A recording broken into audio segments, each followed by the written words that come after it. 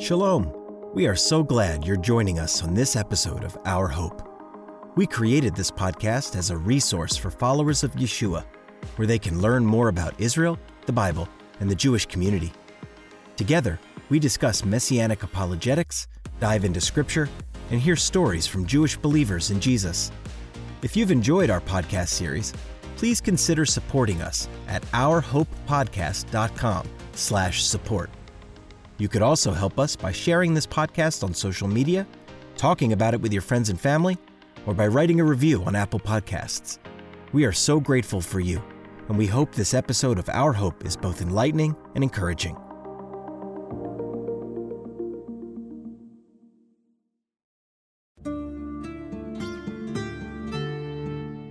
Welcome to Our Hope, a production of Chosen People Ministries.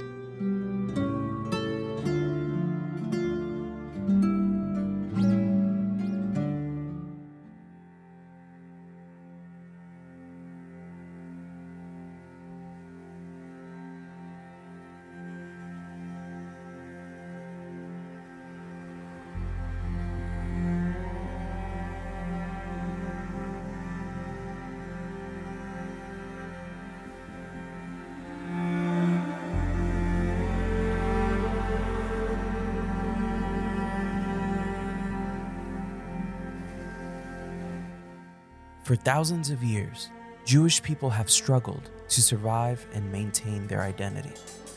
From the Roman Empire to the Spanish Inquisition to the Holocaust, it seems that in each century, there have always been tragic events threatening the livelihood of God's chosen people. Tisha B'Av, or the 9th of Av, is a day on the Jewish calendar which commemorates many of the horrific events Jewish people have endured. And it is a somber day of fasting and mourning. How should we, as believers in Jesus, respond to this holiday, knowing that God still has a plan of redemption for the Jewish people? To help us answer this question, we have Dr. Darrell Bock, who will help us understand the significance of Tisha B'Av and how we as believers can view it in light of the Messiah.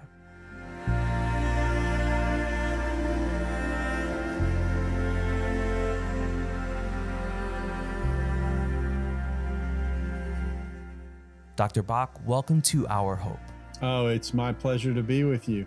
Dr. Darrell Bock is Senior Research Professor of New Testament Studies at Dallas Theological Seminary and Executive Director of Cultural Engagement at the Hendricks Center at Dallas Theological Seminary. So I always ask a guest about food. If you're listening, just expect this question. I'm always going to ask this. Dr. Bock is in Texas, the state of barbecue. My favorite. I love barbecue. So Dr. Bock, tell us, what is your favorite dish?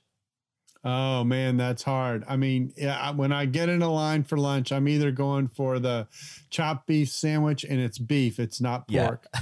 And then it's very Jewish, actually. and then I love a rib plate too. And I'll have coleslaw on the side. And then at the place that I like to go to, they have ice cream at the end, which at this time of year is very important because it's hot in Texas.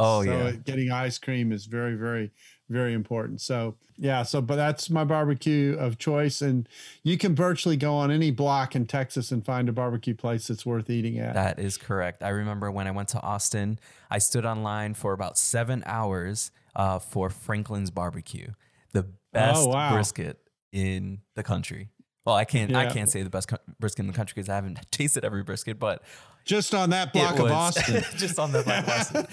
No, but this guy, he's famous for his brisket, and that was a very special experience. And next time in Austin, I will I'll buy a beach chair at the Costco and sit there for another 7 hours. There you go. That was great. Well, thank you so much for joining us on this podcast. We're very excited to have you because you're the first guest who is not part of the staff. I mean, you are always part of our conferences. You're a board member. So you're very involved with Chosen People. But the fact that you are not staff is really special. So, well, what can I say? I'm glad you let this outsider in. I mean, it's really, really cool. It's great. So Today's episode is about Tisha B'Av. It's a holiday, but it's not very festive. It's a day of fasting and mourning. It's about tragedy. Could you tell us why this is on the Hebrew calendar? Well, before we change moods, let me just make the observation that it's really strange that you asked me a food question before we talk about fasting. So that's so we're already shifting gears. But it really is a very serious holiday. It comes on the 9th day of the month of Av. It is a day of fasting, as you noted. It's considered to be the most tragic and mournful day on the Hebrew calendar, and it normally falls somewhere in July or August on the calendar that most of us are used to.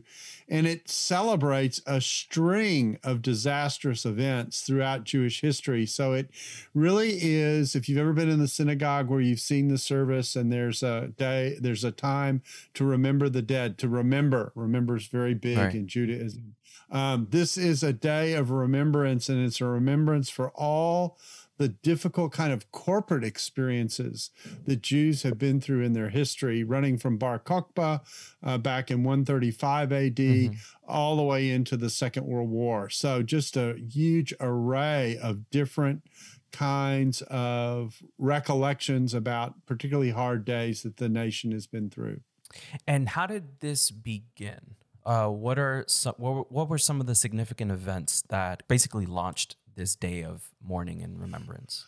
Well, maybe the better way to do this is to talk about just the array of events that are commemorated in the holiday. But It goes back to Solomon's temple being destroyed by the Babylonians in 586 BC. Right. The Second Temple destruction by the Romans in AD 70. The Bar Kokhba revolt in 135 AD. Can you explain for maybe any listeners who don't know what that is? The Bar Kokhba revolt was, Israel had already revolted against Rome that led to the destruction of the temple in AD 70. And then there was kind of we didn't do it the first time. Let's try again.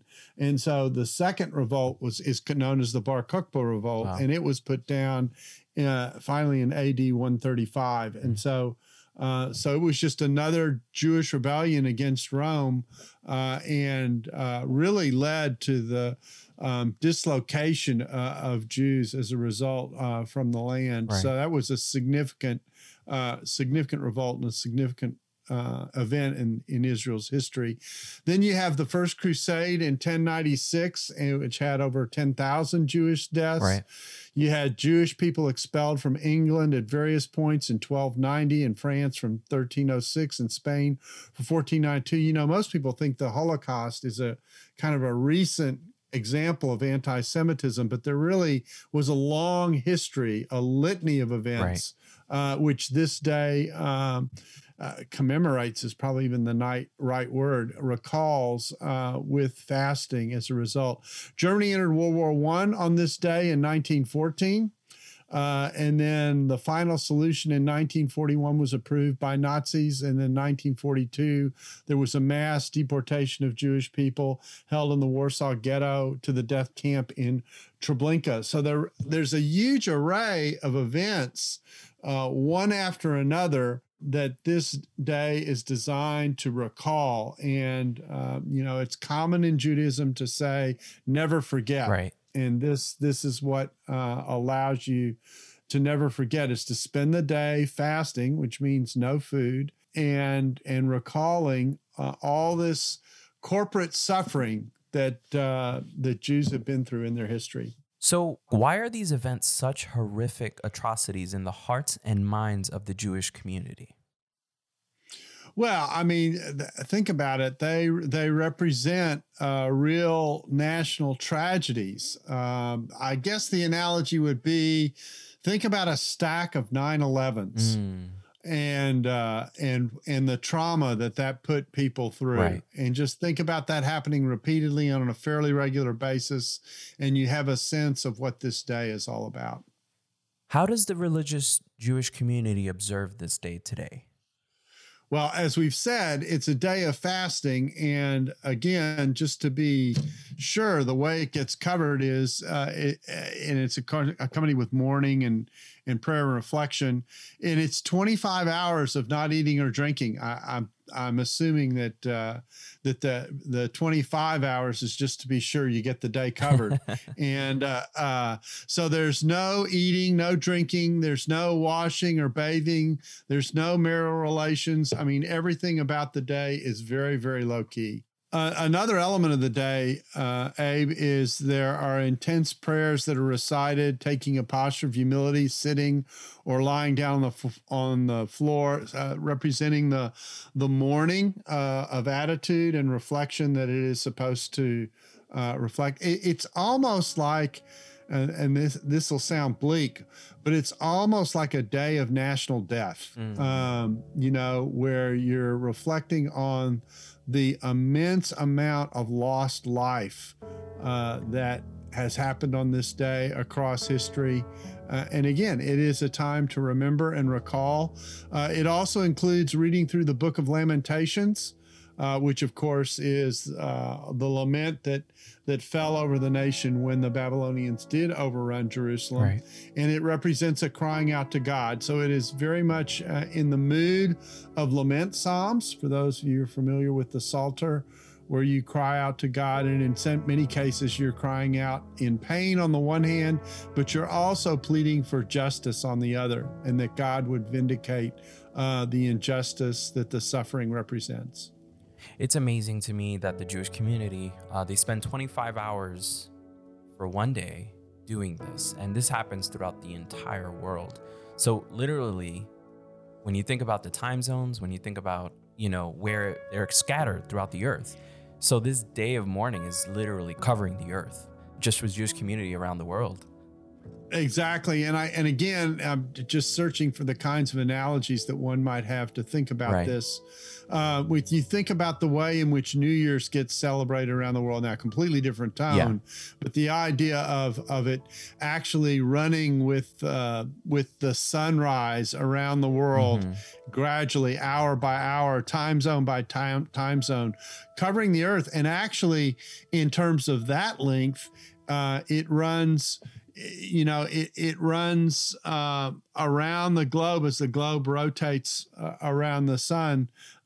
That's what you're having. It's a moving holiday, not only in the emotions that are involved, but in the way in which it's celebrated as you move from time zone to time zone. Right. So as Gentile believers, how can we remember this day? How can we remember the Jewish people?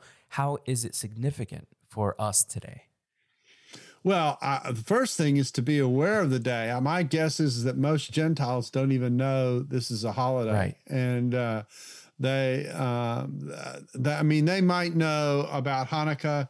They might know about Passover. They might know about the Day of Atonement. Some of the major feasts they might have some awareness of. But my guess is that most people don't even know this is on the Jewish calendar, which actually is a reflection of part of the problem, because part of the problem has been the way in which the world has pushed back on Jewish people and has led to their suffering in one way or another. Right. And to be unaware of this is a reflection of that lack of knowledge. So the first thing is to be aware that the day exists. And then the second thing is to appreciate what it represents for a Jewish person. When a Jewish person, in effect, disappears on this day in order to mourn, to appreciate that. And then the third thing might be to extend a note of sympathy, an understanding that connects with what it is that the day represents. You may not be able to do that on the day in which this is being observed, but certainly around the days in which this is being observed, to be aware of this and communicate it would communicate a level of sensitivity to a Jewish person that actually might surprise them. One, that you even know about the holiday, and two, that you're actually aware of what it is commemorating.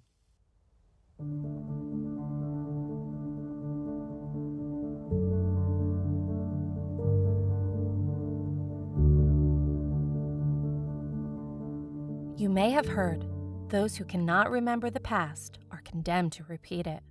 That is why we are offering Never Again, a collection of stories detailing the bravery and grace of those who lived during the most well-known anti-Semitic tragedy, the Holocaust. Get your copy at 20% off at store.chosenpeople.com, and don't forget to get one for a friend.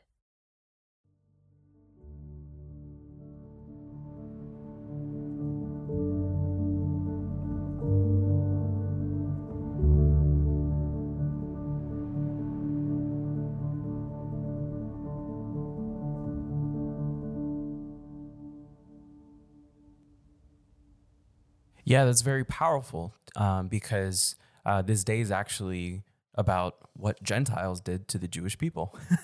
That's right. So exactly. as a Gentile, and as we heard a couple of weeks ago with Olivier in that podcast, we carry baggage when we are talking to our Jewish friends and we're sharing the gospel with them. There's a baggage of anti-Semitism. There's baggage of all the things that Christians have done to the Jewish people, or, that's a blanket statement, but you know what I mean. And so just approaching them and acknowledging, hey, I know this day is coming up and just want to remember you today. It's a simple gesture. It is a very simple gesture. It's a profound gesture, and it also indicates a sense of sensitivity and awareness. And it also is a stereotype crasher. Yeah. Because what they're expecting is more a hostility or a lack of understanding or a lack of knowledge.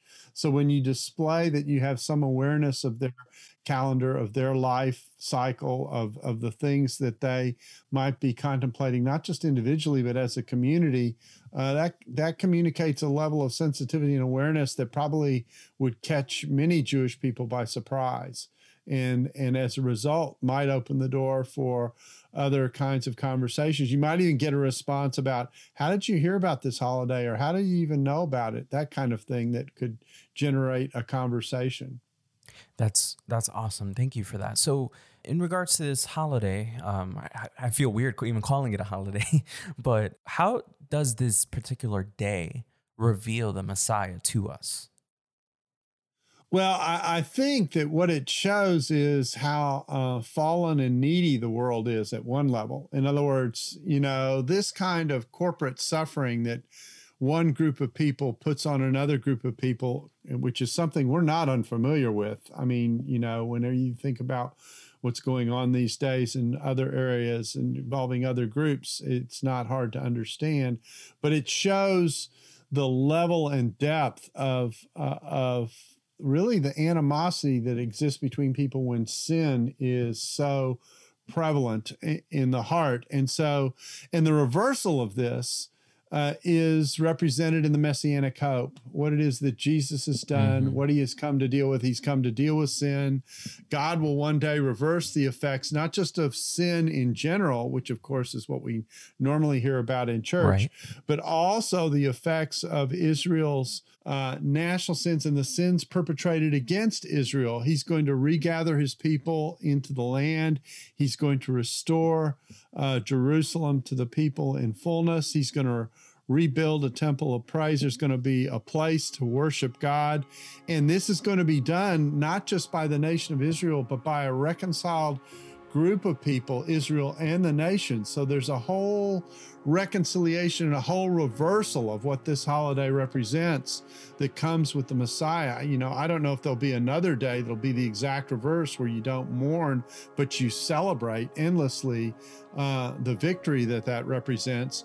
But certainly the Messiah is going to take up his place as king. He's going to rule and reign on his throne in Jerusalem. The call for justice that is involved in Lamentations and in the mourning is also a part of what's going on here. There is a real prophetic reversal in what takes place. I'm reminded of Psalm 24:7. Lift up your heads, O gates, be lifted up, O ancient doors, that the King of glory may come in. And not only is the King of glory going to come in, but we're going to celebrate with him the reversal of what all this represents. And this comes only with the return of King Messiah, Yeshua of Nazareth. And that will represent God's answer to and response to this suffering that has come and that is commemorated on this day. So everything will be reversed, part of a much larger theme involving many other groups in Scripture. When we think about some of what the New Testament has to say about the way in which the poor will be lifted up and the people on the fringe will become a part of the community, this is a part of that story. Then it can truly be never again. Yeah, exactly. I mean, when the Messiah comes back and we're established in his presence, we're all worshiping together, people of various tribes and various nations, including many people from Israel, side by side, locking arms, rejoicing in the presence of God. Never again.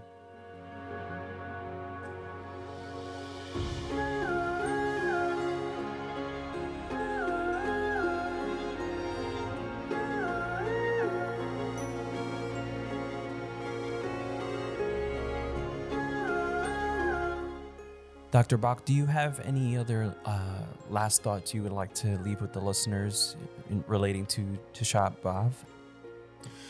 Well, I think, I do. I think that oftentimes in our world, when we think so individualistically, we think about, how God relates to me personally and that kind of thing, which is certainly the emphasis that Western culture puts on people. Right. And it's something that we absorb almost like we breathe air. Yeah. It's sometimes very, very hard for us to appreciate or recall or feel connected to other people as a group. Mm-hmm. What they've been through as a corporate entity.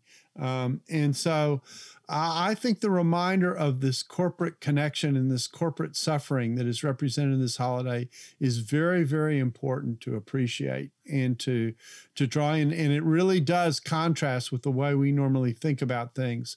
When we're forced to think about others and what they have gone through, particularly when their experience is very different than our own, we actually broaden ourselves in our own sensitivities and our own way of going through life. It's one way that God uses to turn the arrow, which oftentimes is directed in our own thinking towards ourselves and is pointing, at us, and pushing that arrow in a direction that says, I'm going to care about others. And that walks right into the great commandments of Scripture, which is to love God with all your heart, mind, soul, and strength, and love your neighbor as yourself. That's an arrow that's moving outwards. And so these corporate dimensions of reflection and worship and connection, that particularly when they ask us to move outside our own circle, are really instructive for what it means to be a sensitive Christian. Dr. Bach, thank you so much for joining us. This was very insightful, and I know our listeners are going to take this day, remember it, and actually have something tangible to do with it when they're speaking with their Jewish friends. So thank you for joining us. It's my pleasure.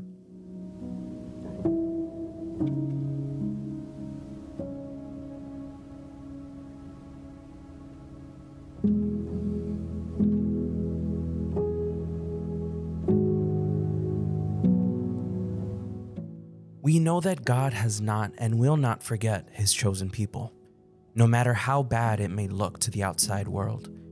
In Yeshua, and only in Yeshua, is there hope in the aftermath of tragedy.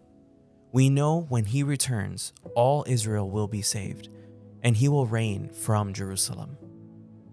God's chosen people have lived under a constant threat of extinction, but God has preserved them.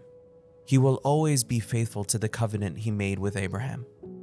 Next week, Dr. Rich Freeman will return for a discussion about God's plan and purposes for the Jewish people. This will be a hope-filled episode for Jew and Gentile alike, and we hope you will join us.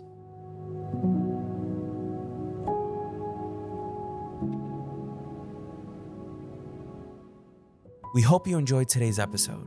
Today's episode was made thanks to Dr. Mitch Glazer, Dr. Daryl Bach, Nicole Vaca, Grace Sweet, Kyron Bautista, Deirdre Blumenthal, and Robert Walter.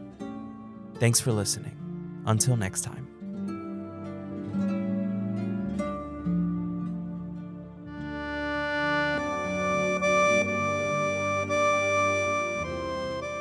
Thanks for listening to Our Hope. If you like our show and want to know more, check out ourhopepodcast.com or chosenpeople.com. See you next time.